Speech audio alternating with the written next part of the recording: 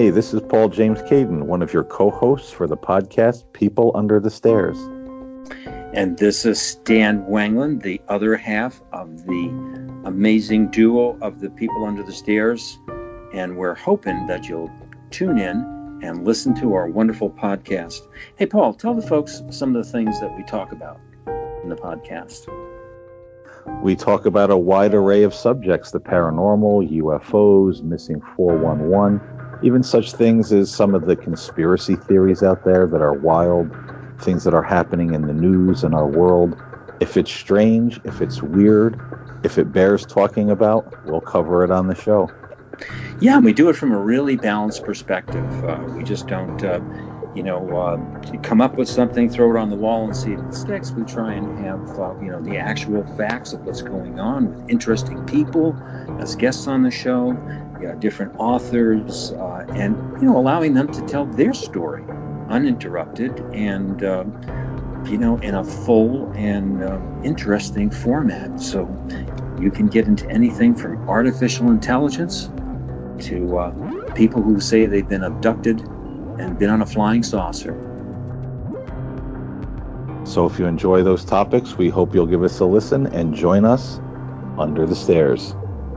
Yeah, and for those of you who regularly listen to podcasts, even those of you who are new, we're on all the podcasting platforms, and we're very, very easy to find. So give us a listen.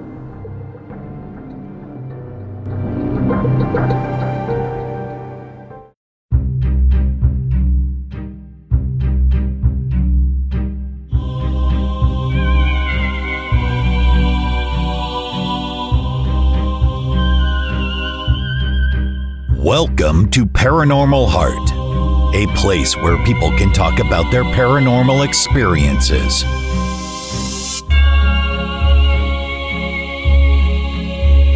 With your host, Kat Ward, along with a special segment, Oddities with John Mallard.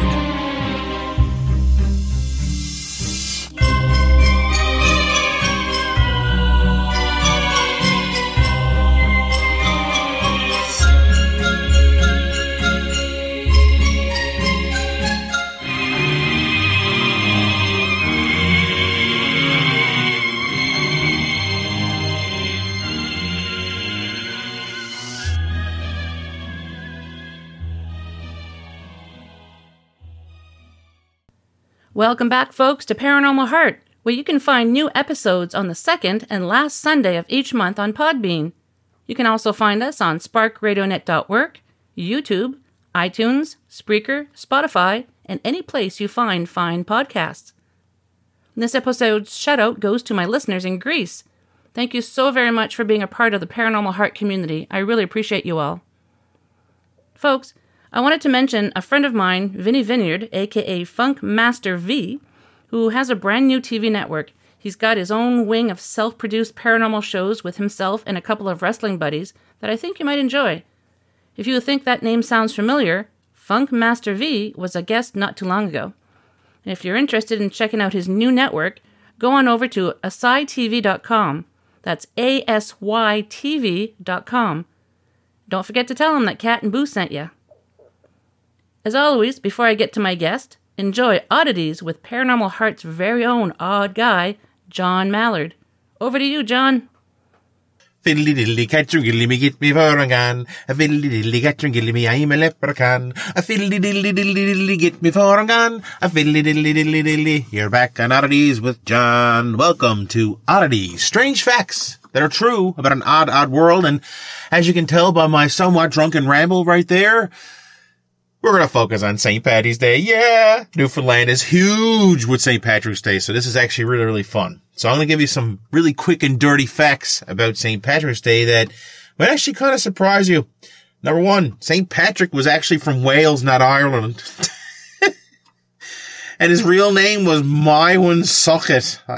Yeah. Hey, maybe I'll go home and see Mywin Socket. At the age of 16, he was captured by a group of Irish pirates and was taken to Ireland as a slave. He tended sheep in Ireland for 6 years before he actually escaped. When he returned home, he studied Christianity to become a priest. He then took his teachings back to Ireland. Man, he's got some huge balls there, where he established the Christian church. He changed his name to Patricius, which means father figure. St. Patrick's representative color is actually blue, not green. There are reportedly more than 13 million pints of Guinness being consumed on St. Patrick's Day alone. In fact, a 2012 estimate pegged the total amount spent on beer for St. Patrick's Day celebrations at 245 million. Quite the bar tab. From 1903 to 1970, most bars and pubs were closed on St. Patrick's Day because it was considered a religious holiday or a dry holiday. You had to drink at home with your wives. Drowning the shamrock is known to be a good luck and is actually meant to give you a prosperous year. What does that mean? It means you're actually going to drink a shamrock. St. Patrick's Day falls on Lent, but the restriction of drinking is lifted for the day. The harp is the national symbol of Ireland, not the shamrock, just letting you all know. Also, St. Patrick used the shamrock to preach about the Holy Trinity. Odds of finding a four-leaf clover, do you ever wonder what it is actually 1 in 10,000.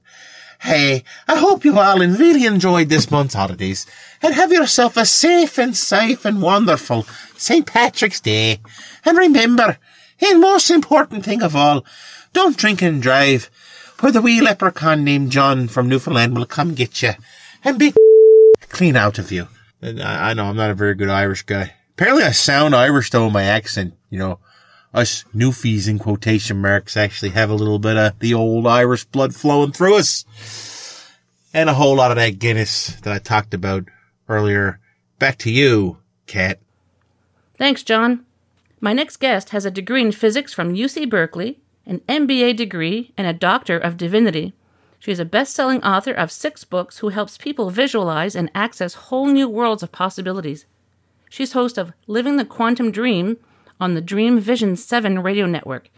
She's been featured on Coast to Coast AM, the Discovery Channel, just to name a couple. And she's presented papers on international conferences on science, spirituality, and consciousness. Today, we talk about the Mandela Effect. So please welcome Cynthia Sue Larson. Hello, Cynthia. Welcome to Paranormal Heart. Hi, Kat. I'm really glad to be here today. I'm so happy you're here. This is a topic that really interests me. Well, every topic that I do is interesting to me, but this one in particular, because I don't know a whole lot going down the rabbit hole. I know a little bit. My daughter and I have actually had a Mandela Effect experience ourselves not too long ago that, if you don't mind, I'll tell you about later. But yes, if you could please, I'm not even sure where to start. So I'll just give it over to you. To the listeners, we're talking about the Mandela Effect with Cynthia Sue Larson. Well, this is a topic I've been focusing on actually for longer than it was called the Mandela Effect. So I think that's kind of interesting.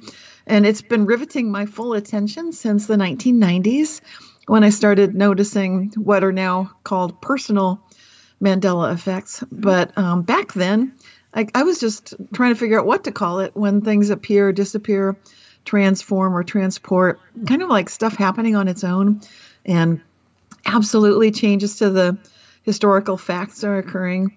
So I was looking around to see what to call it. And back then, if you remember the 1990s, some people do, the internet was nothing like it is now in 2020. No. Totally different. Very different. There was no social media of any kind. There were no chat rooms. Really, you're chopping up. Say that again. Yeah, I'm still here. Okay, good. So I started just looking around to see what would I call this, and I came on the idea of calling it reality shifts. And then within a few years, I later found out author PMH Atwater had written a book called Future Memory, and in that book there was a chapter called Reality Shifts, and she was using the term the same way I was using it. So that was really, I think, the first terminology.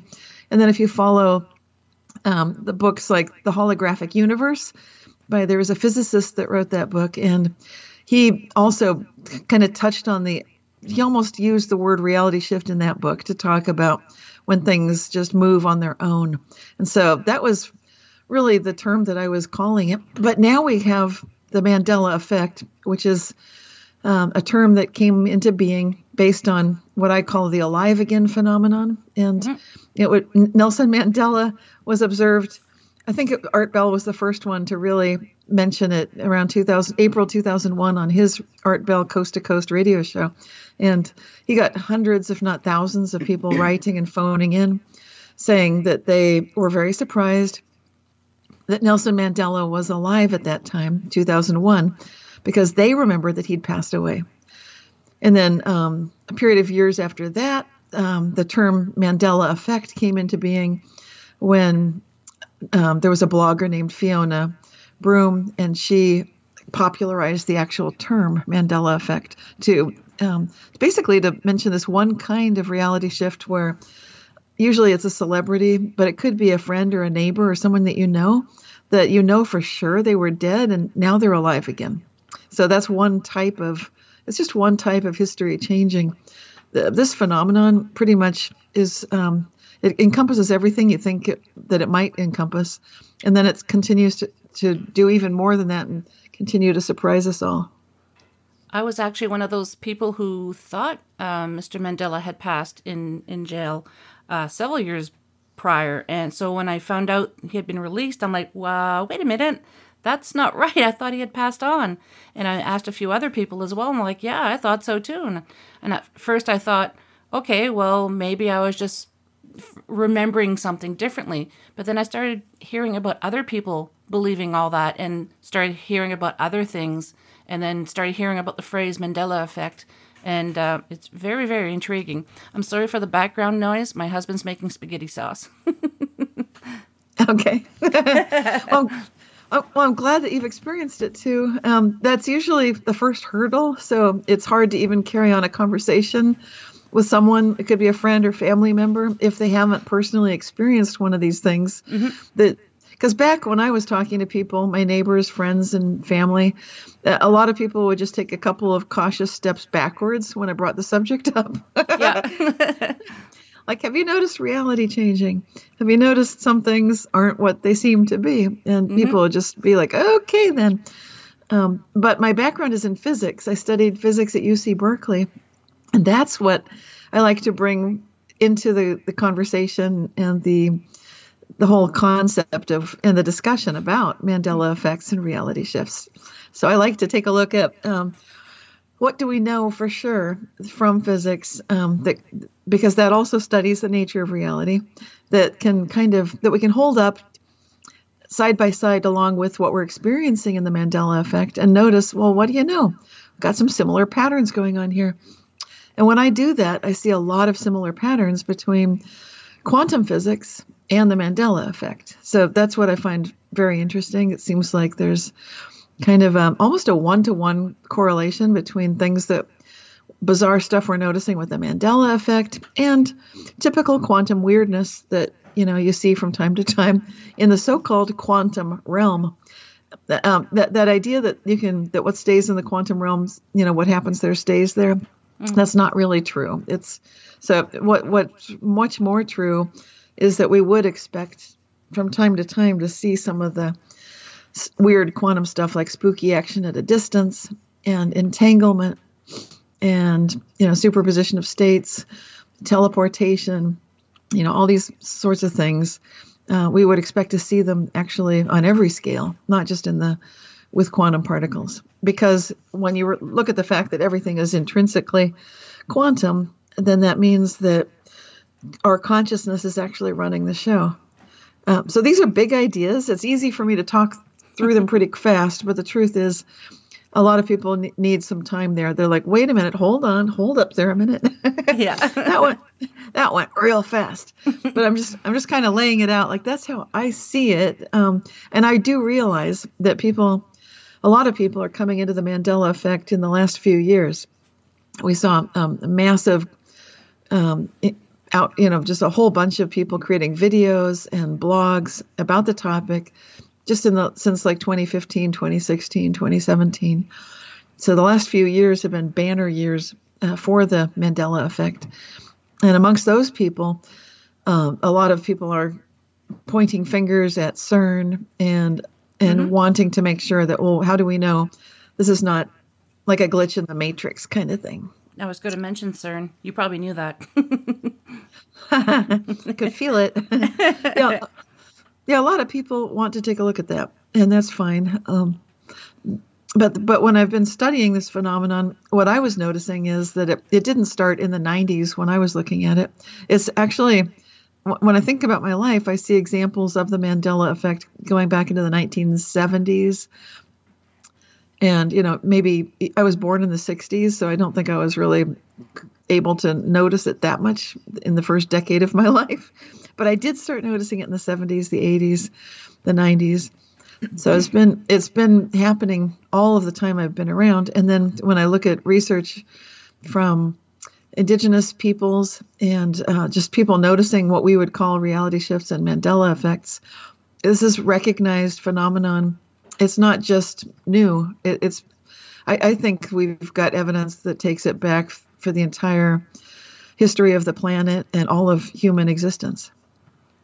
Now, I have heard some people say that they firmly believe, and I'm not really, really smart when it comes to science, but some people seem to believe that with CERN, perhaps that affected time as far back as we can, I'm not even sure how to word this, because I've only heard of the Mandela effect for the past few years, and you're saying it goes back even further than that. So some people believe that the CERN actually has affected that, so it's kind of changed our history.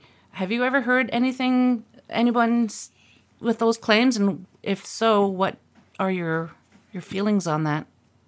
Yeah, I do hear people say that, sure. And I think it's a natural human thing. We want to be able to, on some level, feel like some human somewhere has their hands on the steering wheel of whatever mysterious phenomenon. Mm-hmm.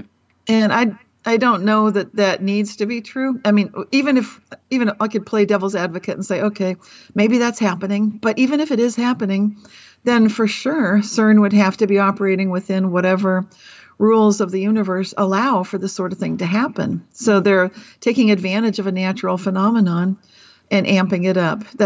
If we're saying they're doing that, then they're already working with something that exists and making more of it. It's not like it wasn't already there. Mm-hmm. Have you ever watched the television show Fringe?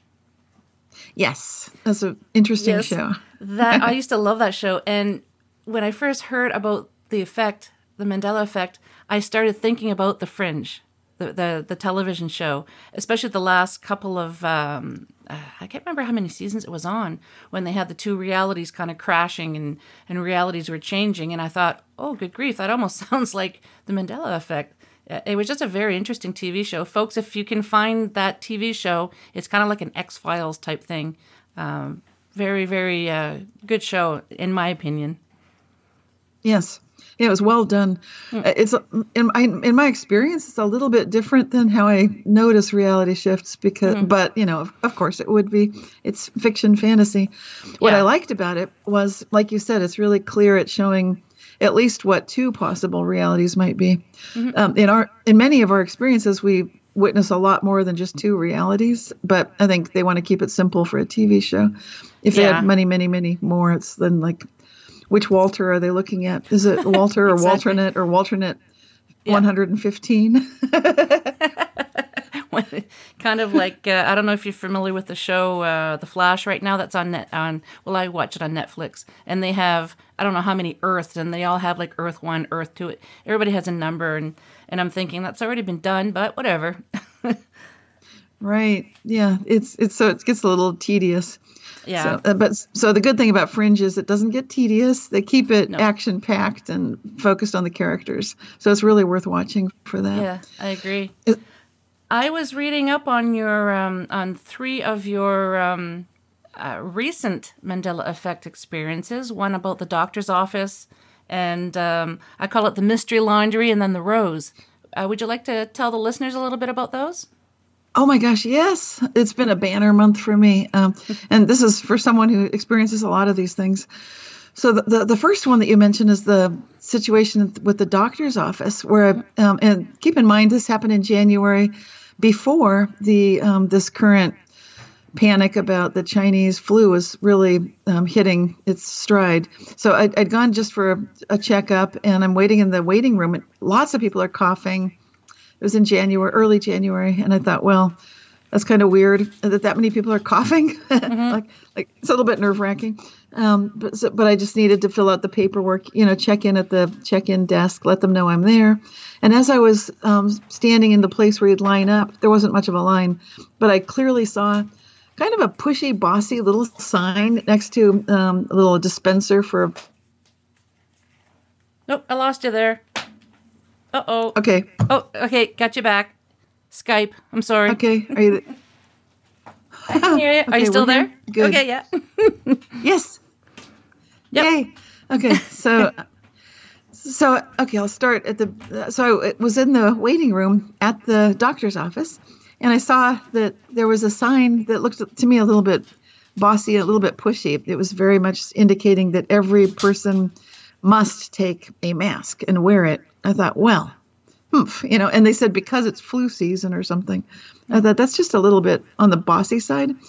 And I think because it seemed a bit pushy, I didn't take one. Sort of like reverse psychology. And then everybody's coughing in that waiting room, and I'm thinking, you know what? That's a good idea. So I go and take a mask, put it on, and then I notice it's kind of like other people were coming in, and they were checking in, and they were not putting the mask on. And then I saw that the sign that I had seen was no longer there. Nobody had taken it away. It was just gone. And I remember it clearly because it was like annoying that it said every person must take a mask, must wear a mask. And remember, it's before this huge flu outbreak. Now I would think that's kind of normal. Like, okay, good idea. Yeah. But back in early January, it just seemed kind of pushy. So, and that it gets more interesting because when I did get called in to see the doctor, at one point during the exam, the doctor asked me, are you sick? And I said, no. And he said, why are you wearing a mask? And that was just, I knew it was going to sound weird to bring up the whole Mandela effect thing and to say, well, a few minutes ago, there was a sign, a very pushy, bossy sign that insisted everyone must wear one. Yeah. And now the sign's gone. I know how these kind of conversations tend to go, so I just didn't go there with it. So that was the first one. And that was early January. And then a couple more of them, you mentioned, Okay, the next one was also January. I was in Boulder, Colorado for a taping of, I was on Gaia TV. It was Open Minds with Regina Meredith, a wonderful show on Gaia. And so I'm there to do the show. And the night before, I was having dinner with a friend because I told her that I'd be in town. And it was just someone, when you get together with someone that you love talking to. And the reason I love talking to her, we did this that evening. We just started talking about how good it can get and just where this Mandela effect can conceivably take all of us on Earth. Mm-hmm. That because we're able to keep envisioning how good it can get for all of us, we can actually pretty much eradicate any problem that we might think we're facing. That includes global warming. It doesn't even matter what it is. It's like whatever the problem might be, we can pretty much guarantee it won't be a problem for long. And so we're just kind of blissing out on this kind of high vibration conversation. And it was really super fun. And at some point I said, well, I'd love to get a picture with you before I go. And so I stood up, and as I was just moving to be closer to her, a rose fell down right in front of me. I didn't quite catch it, but I picked it up off the floor, and it was like a fresh cut, beautiful smelling, beautiful shaped, gorgeous little pinkish red rose, just kind of like a rose from heaven. And immediately my friend and I were checking the entire restaurant. Like, did someone throw it at me? Or, why would someone do that? But there was hardly anyone there. We were there. The restaurant technically had shut down, I think. The wait staff kept telling us, no, you guys can stay. Mm-hmm. I think they felt the high vibes too, and they liked it. I don't know. But anyway. So we're the only ones there. And there's this rose that fell out of nowhere. And it wasn't, there weren't roses on the table. There were no roses anywhere in the restaurant except the one that fell at my feet. So there's that. And then third one happened on Groundhog's Day when I had been doing a radio show with Moneybag 73 and the Rip on Rabbit. And we were talking about the Mandela effect for the Rip on Rabbit Mandela Monthly show. And at the end, that show went on for a couple hours. Plus, I'd been on early to make sure that all the technology was working before the show. So after all that, then, and I'd been on a video connection so they could see me the whole time. And then after all that, I turned that off and went to the laundry room, which is just near where I was doing the recording, because I'd started some laundry, but not put it in the dryer. I didn't want that noisy machine running during the show. Yep. So what I did is I went to the laundry room to see if I could get that started again. But before I even got to go there, I could hear the machine was running like it had just started. I thought, well, that's not right. Because my immediate thought was, how long has that been running? Yeah. But I knew it had not been running. So my next thought was my husband must have started it, but he doesn't know that some of the laundry was in the washing machine. So I go into the laundry room, check the washing machine, and nothing's in there. It's like someone had moved the laundry from the I had two batches, you see, like you wash some clothing separates from the other, and then you combine it all in the dryer. Everything was in the dryer, and it was completely done. Like right as soon as it started, it was all done. It had all been combined correctly, and it was done properly, which is amazing because that dryer, it doesn't do anything properly. It's kind of an old dryer. And yeah, I gotcha. We have to set a timer and then kind of guess if it's done or not and check it. But no, it was done perfectly. And that's really weird because there were giant towels in there with other stuff. So the whole thing was amazing. It's like the laundry did itself is what happened. Too bad it couldn't have folded itself too. Yes, that's next. That was amazing. When I read that, I actually out loud said, wow. Yeah. I've never experienced anything like that. Sorry, go ahead. Yeah. Oh, you cut out too. Can you hear me now? Yes, I can hear you. Oh, Skype is being a pain in the backside. Oh, can you hear me now? Yes. Okay. Oh, yes. I can hear. Yeah. Okay. Yes. Yeah. Yeah. Sorry, folks. Skype sometimes gives people a hard time. I don't know why. Who can say? I'd like to be able to share an experience that my daughter and I had recently, if you don't mind. Oh, I'd love to hear it. Yes, please. So we're in the Ottawa Valley in Ontario, Canada. So we're a couple hours away from Ottawa. And we're driving by a local coffee shop. And my daughter says, when did that tree get put there? And I looked at her and said, what do you mean? She goes, and it's a really, really large tree. And I said, that tree has always been there, honey. She says, no, that was not there before. I said, yes, it was. She says, no, it wasn't. And sometimes companies will transplant trees, but this was way too big of a tree to be able to just transplant, right? It was an old tree. So I looked at her, I said, no, that tree has been there. No, it hasn't. I swear it wasn't there before. There was just a clear area on the front lawn, no tree. And then we just looked at each other, and she says, Mom, was that the Mandela effect? I said, yeah, I'm pretty sure it was. She swears there was no tree there before, and I remember there was always been one there. Oh, isn't that interesting? I find that fascinating. It's always more reassuring, of course, when two people agree that something had never been there, and then when something weird happens, it's human nature. We want to share that with someone else, rather than be the weirdo that, oh, great, I saw something change and no one agrees with me. Yeah, right. Yeah, but that is the way the Mandela effect works. You don't always get validation from everybody. So like you remember that tree's always been there, but for your daughter, not so much. No, and she has a decent memory. She's 18. She has a better memory than I do. Right. But no, she swears that tree was not there before, and I'm like, no, it's always been there. And like I said, it's not like they can easily transplant a tree that large. It's an older one. So, no. So at least we both agreed that it was probably it was probably the Mandela effect. But what do you think causes it? Like, why is it some people swear something has happened and other people have not? What I really view, and I've written many books about this. My first was Reality Shifts that came out in like the late 1990s, and then most recent one is Quantum Jumps. And I've got examples like this tree one, and the fact that sometimes reality shifts don't include everybody. It's very interesting. It seems like what's happening is that we're actually witnessing some level of ourselves, a level of consciousness that is us.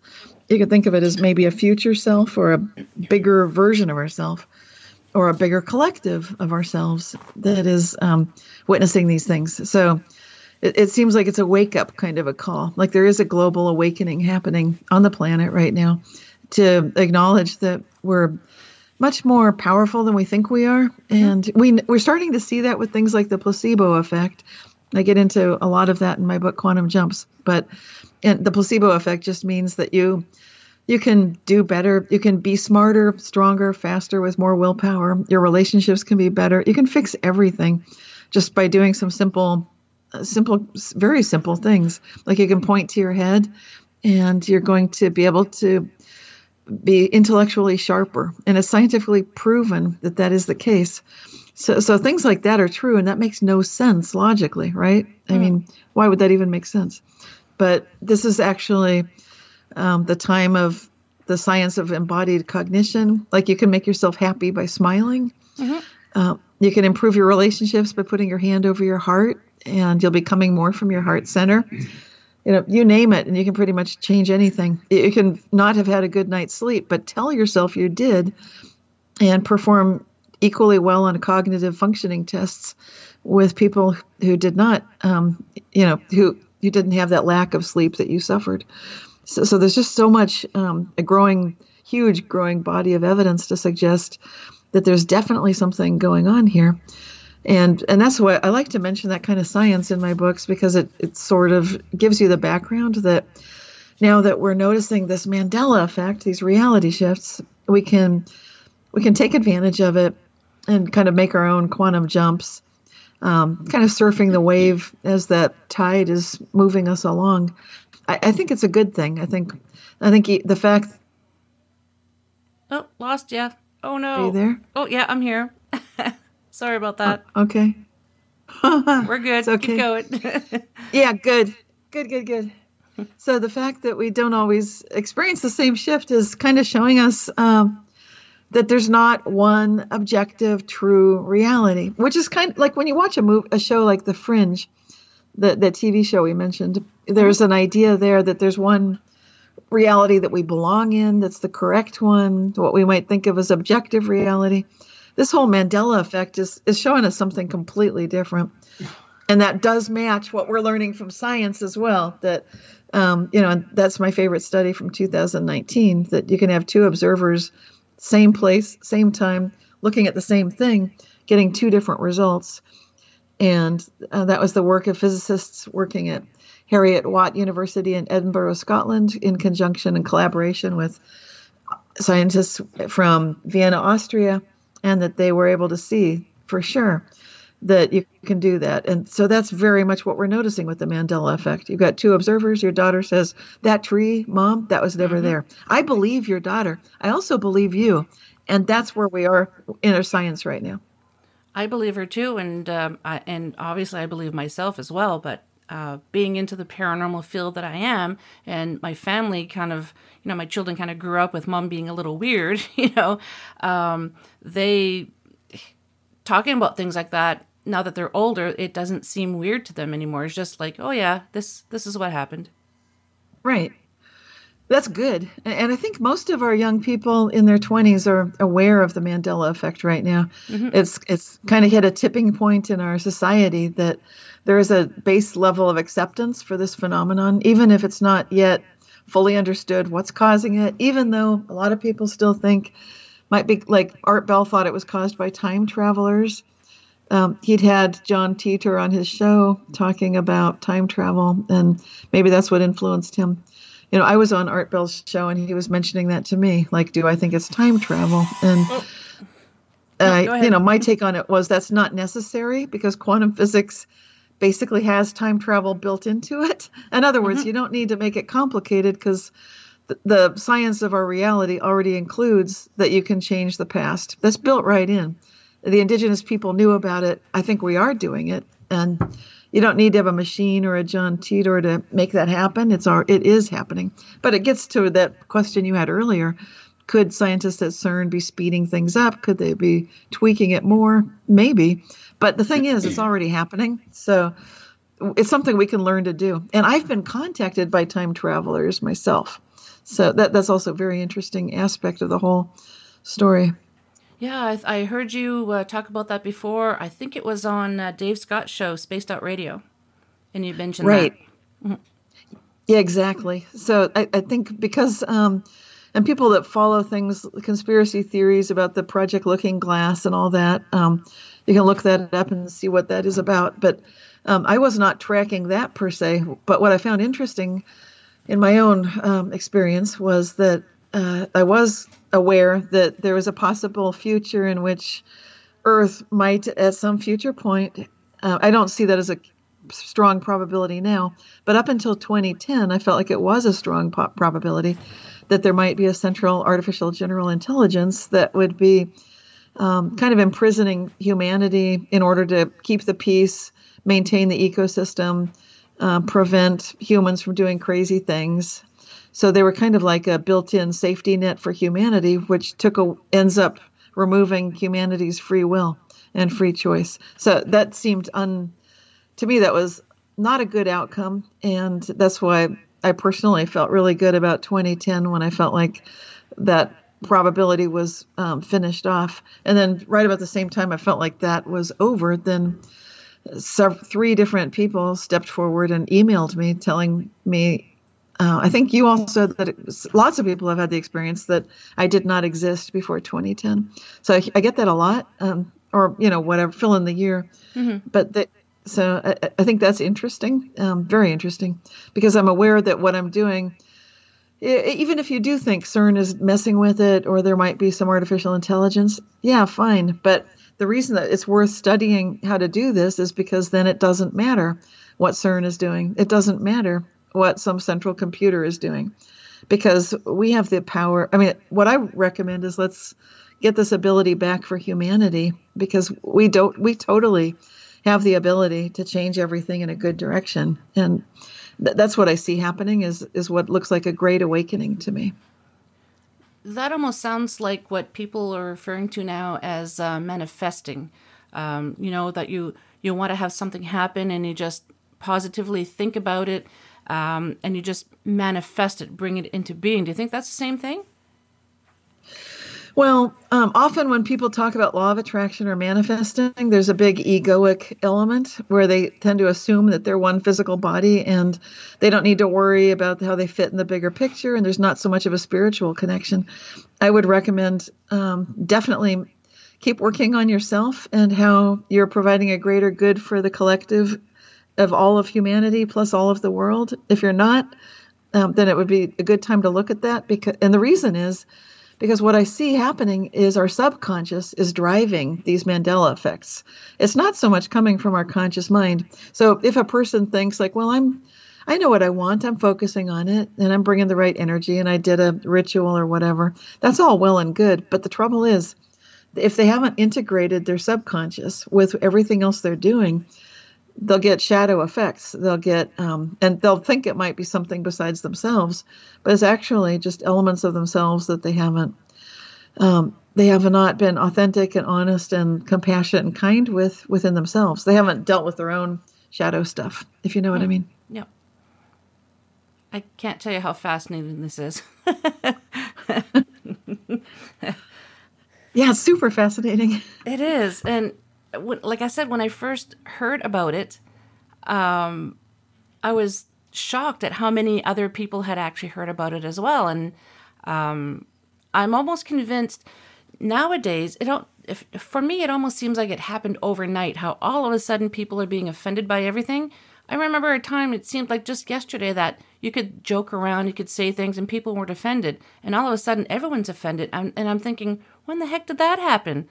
And someone, and someone said, it's probably the Mandela effect. It seems to be the go-to answer now for anything that's unexplained.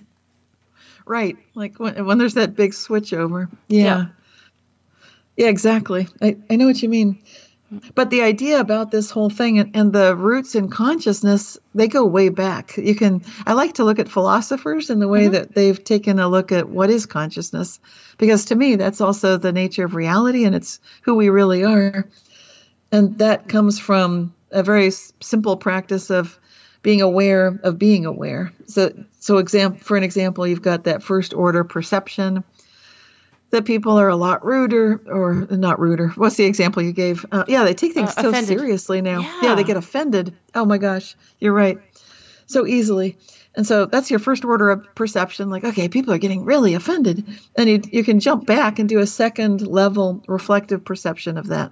What that means is you're being aware of your awareness. So it gives you the ability to integrate your experience over all of your levels of awareness.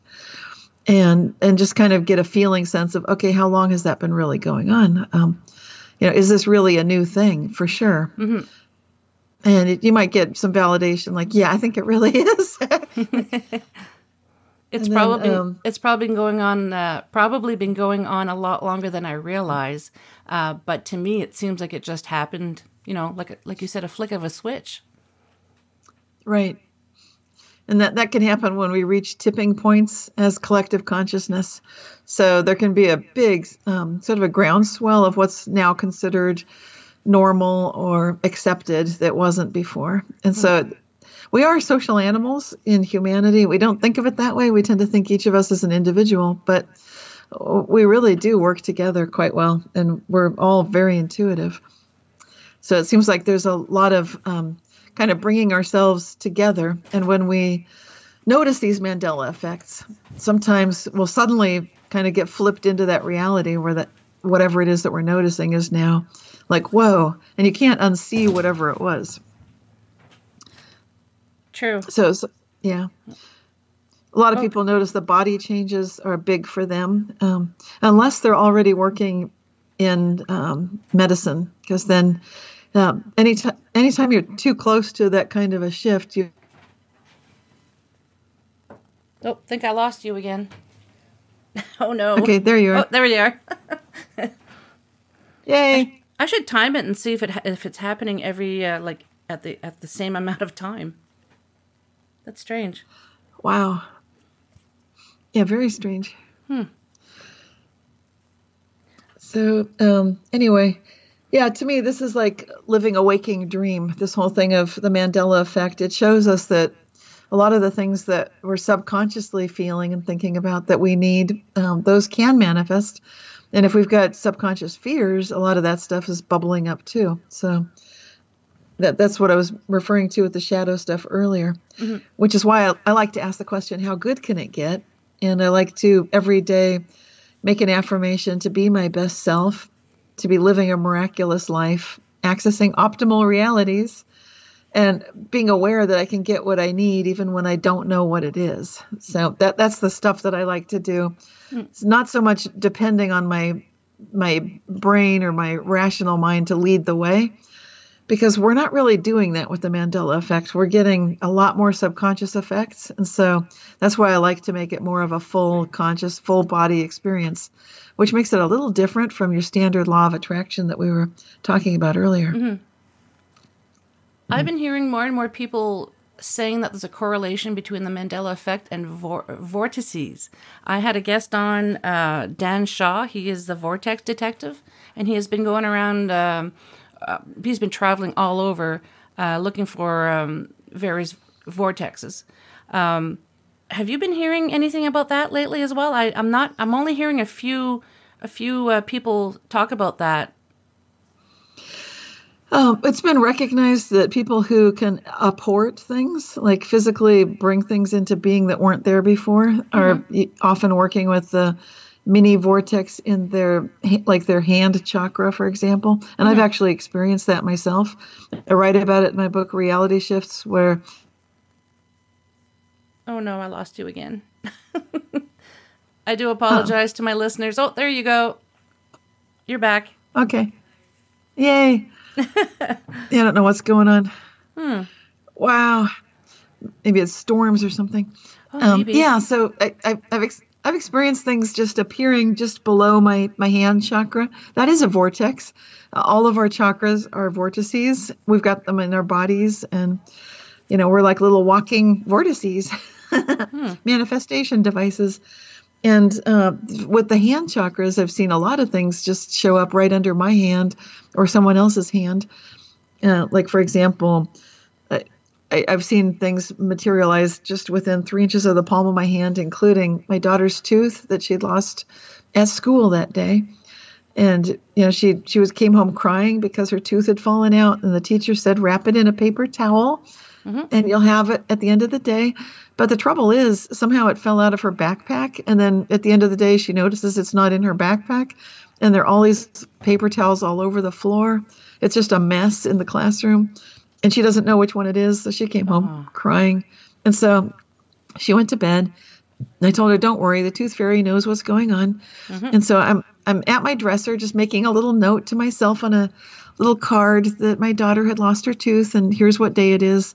And as I'm writing the note, just above my hand, a tooth just materializes out of thin air and lands, like right where I had been writing on the card. Oh, wow. Just out of thin air. There's no one else in the room. This is not a magic trick. This is just, it's like the real thing, the real magic. And there's no blood on this tooth. Now, if you ever have seen children's teeth when they lose them, even if it was earlier in the day, there'd be some dark brown, blood, I don't mean to be gross, but it wouldn't look clean.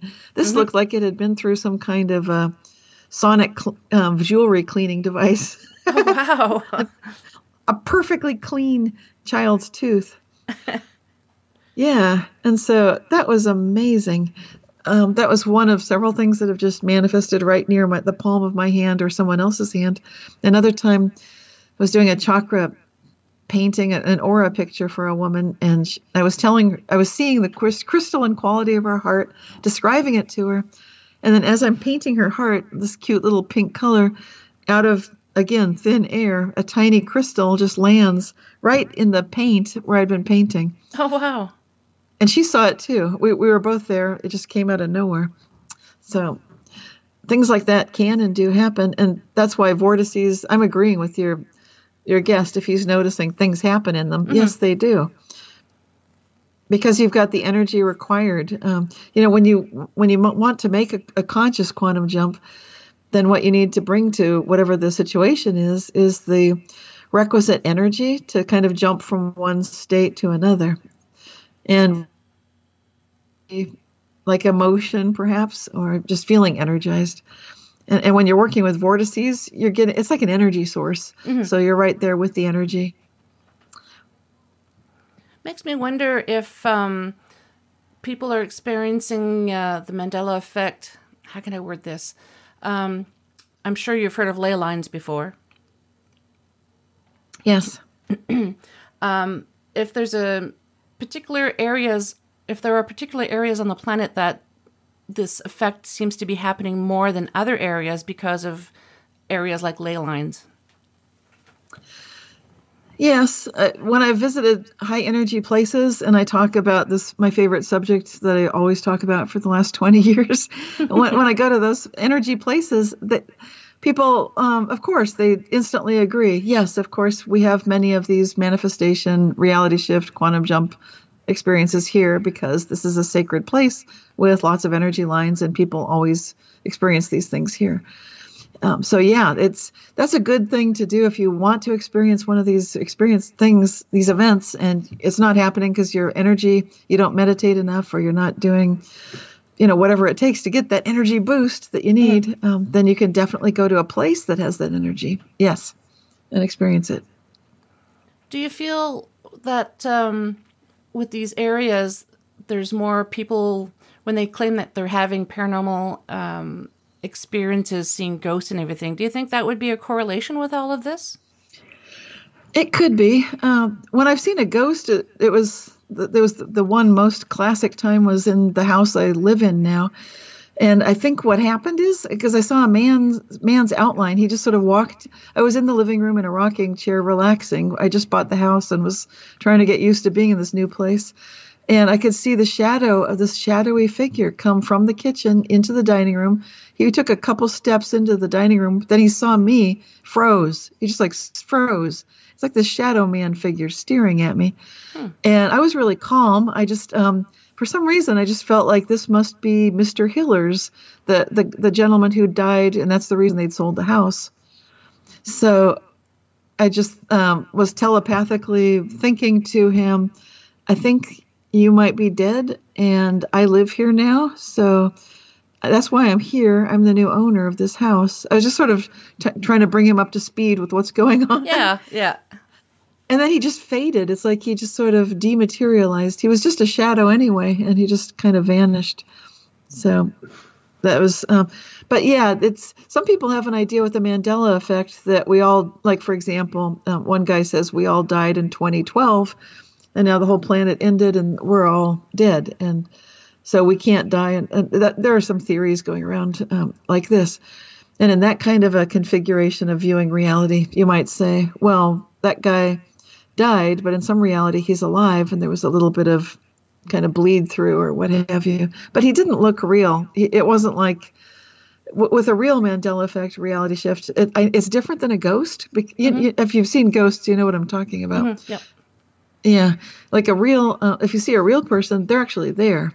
Mm-hmm. And I've seen real people, and then they vanish, and that would be the Mandela effect. Like, okay, that person was there, or that car was there. Now it's gone. Where did it go? It's like it was there and now it's not. Or something just pops in out of nowhere. That I've definitely seen, and that's not a ghost. So I would say they're different phenomena. Now that I think back, I have had instances like that when I was younger. I think I'm looking at someone as plain as day. They're right there, and I blink, and then they're gone. I'm like, okay, where did they go? Right. And kids are really open to this, but I don't think anybody talks about it, usually in most families. Maybe now the kids are lucky enough to be hearing about the idea and also witnessing it. But we get socialized. That's what I meant by our idea. Our concept of reality is shaped by the people around us. So your kids are lucky that they get to hear you talking about these topics, because it keeps their worldview open much more than it would be without hearing about it. Oh, for sure. Yeah. Open mind. Yes. Yeah. It makes such a big difference. Yes. It's funny, especially my daughter. She thinks it's an interesting thing, but she doesn't want any of her friends to know what her mother's into.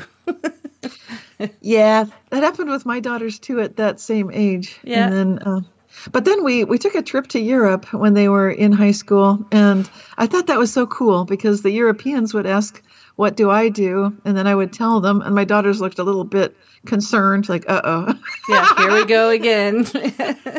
But then my daughters got to see how everybody was, at least all the Europeans, were treating me with so much respect. Nice. Even when I described this, what sounded to my daughters like real woo-woo out there stuff. Mm-hmm. It was taken very seriously and with great interest by every single European we talked to. I loved that. So, did they also share experiences that they had after they found out what you do? That doesn't typically happen with like just your average person, as you might know. Yeah. Once in a blue moon, and it's a lovely thing when it happens, but usually not. But fortunately, as my daughters get older, then they I think that now they're in their 20s, almost 30, and they're becoming a lot more open with the idea that they don't have to have that mainstream view of reality. They can be it's okay to be weird. I think it's just hard for teenagers in high school to be weird. They don't want to be the weird one. Yeah, I keep telling everyone I've embraced my weirdness a long time ago. And that's a good thing. Yes. Because growing up when you're a little different, it's a little tough, because I've always been into the paranormal, and my friends used to always call me, you're weird. You like stuff like that. It's, how can you like that? But it was something that's always intrigued me. And now those same people are like, well, maybe she's not so weird. Yeah, for sure. I love the Mandela effect too, because it shows that what we see and what we take for physical reality can be changed. So just because something looks one way, it doesn't need to stay that way. And these changes can happen instantly. Mm. So it's a super cool area of the paranormal to be looking into. Because to me, it's very hopeful. I don't take it as dark and scary, or some kind of weird conspiracy. Even if there is a conspiracy, I think nature was there first. Mm-hmm. So what if CERN shows up and they're trying to tweak it? Good luck topping what nature can do. I don't think that they can.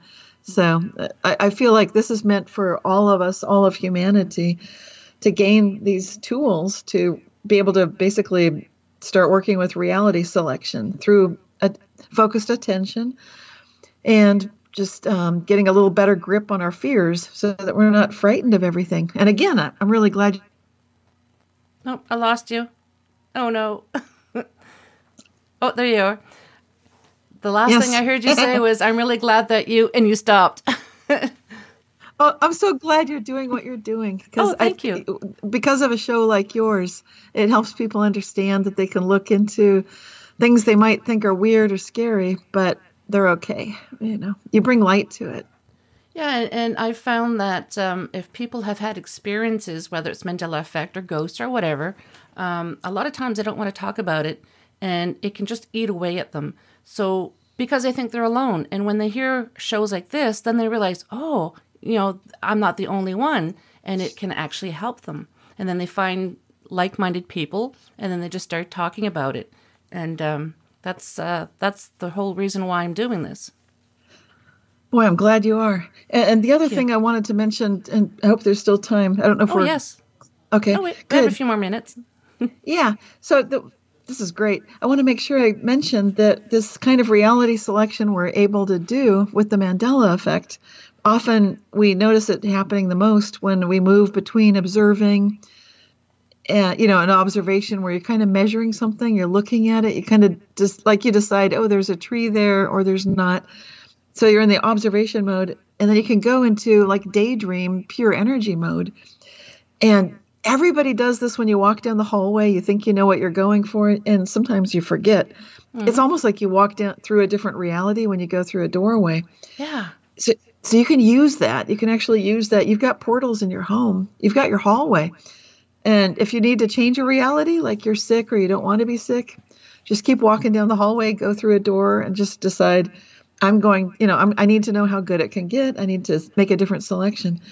And I've used this to find things when they're missing from the cupboard, like nutmeg. I didn't have any, but I know I can get it just by, I'll just keep checking the cupboard, the same exact cupboard. Nobody's putting nutmeg in the cupboard. What I'm doing is I just walk around the house. I come back, open the cupboard. Oh, lost you again. Oh, why does this keep happening? Oh, there you go. I don't know. This is weird. I've never had this happen. This is very strange. I haven't had this happen either. Yeah.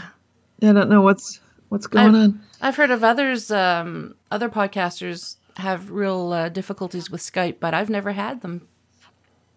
Yeah, I've heard about this. This is the first time I've had it too. Yeah. So you're saying about the nutmeg? Right. So I did the same thing I'm talking about. It would just walk away, come back, check again, and walk away, come back, check again. I did a video and a blog about this exact thing about the nutmeg, and it did finally come back. I just know don't quit and stay in that kind of happy-go-lucky, blissed out, kind of high energy, relaxed, sort of pure energy state, and then check, and then go back into bliss out, pure energy state. I've had good luck pulling dollar bill out of my wallet.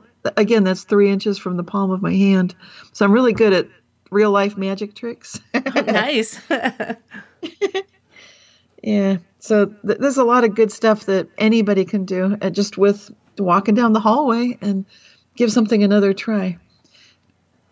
There's quite a few times that I'm looking for something and I know it was there before and all of a sudden it's not there. And I'm driving myself crazy trying to find whatever the item it is. And I'll actually out loud say, this isn't funny anymore, put it back. And then I go to look and it's there. Love it. Yeah. It's kind of getting to that point where like, okay, that's enough of that. Yeah. And that's it, lining your whole self up so that you're not putting up with any nonsense. And Yeah. it's not just your conscious mind, but it's all of you, all of a piece. I think that's what humanity is working on right now, just dealing with our shadow stuff. And I wish we had more sense of humor. So Yes. that would be a good thing. My children are always telling me, because you have two types of morning people. You have the happy people, and then you have the people that don't even look at them before they've had their first 10 cups of coffee. Well, I'm the happy person who will sing and laugh first thing in the morning, and my entire family, my husband and children, all look at me and like, how can you be so happy in the morning? Like, I just am. I just am. I'm sorry. They just want to smother me. I love it. Yeah. I love that I got to see you before we started the show today. I know, me too. You've got so much joy. It just bubbles right out. I love it. It's Thanks. infectious. Yeah, I can see it in your eyes. Folks, usually when I do the Skype recording, it's just audio.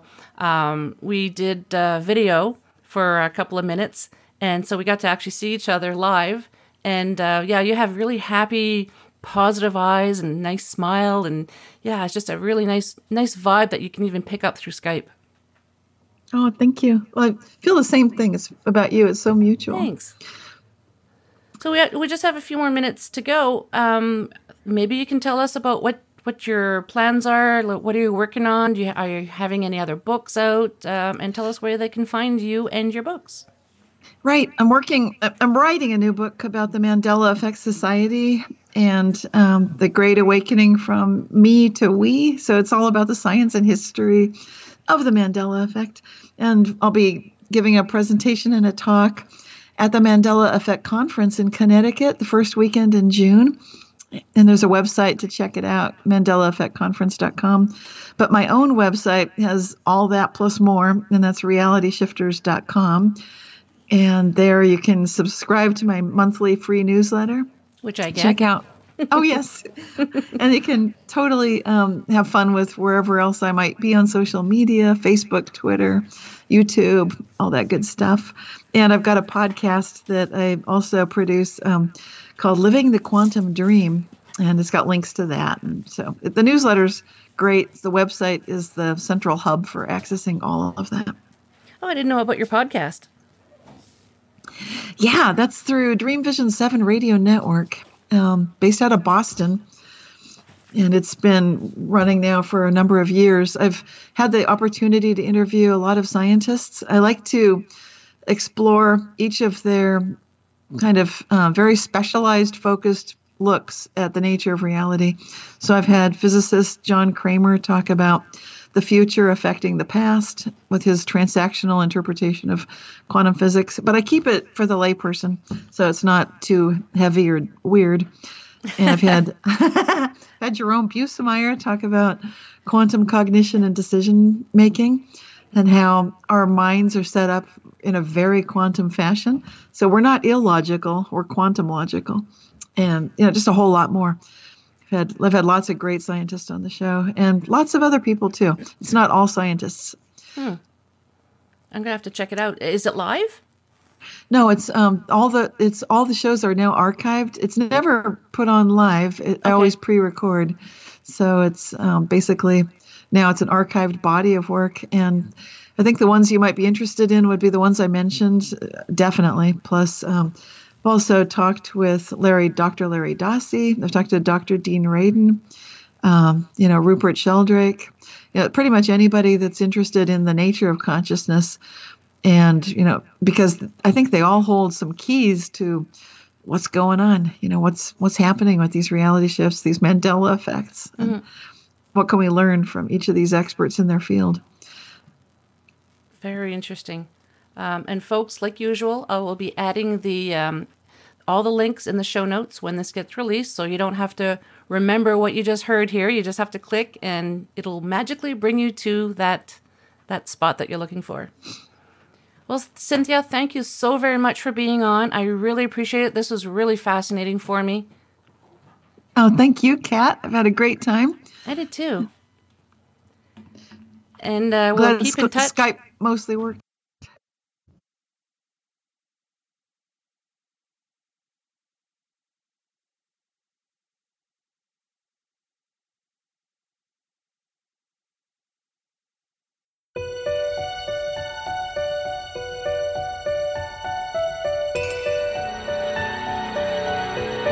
Well, we've made it to the end of another episode. Thanks so much for listening. Until next time, take care of each other. And if you'd like to be on the show or have questions and comments, just drop me an email, paranormalheart13@gmail.com. I'd love to hear from you.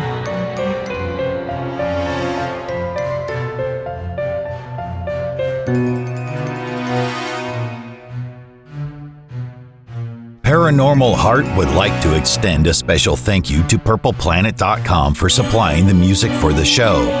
The views and opinions expressed on Paranormal Heart are those of the host and participants.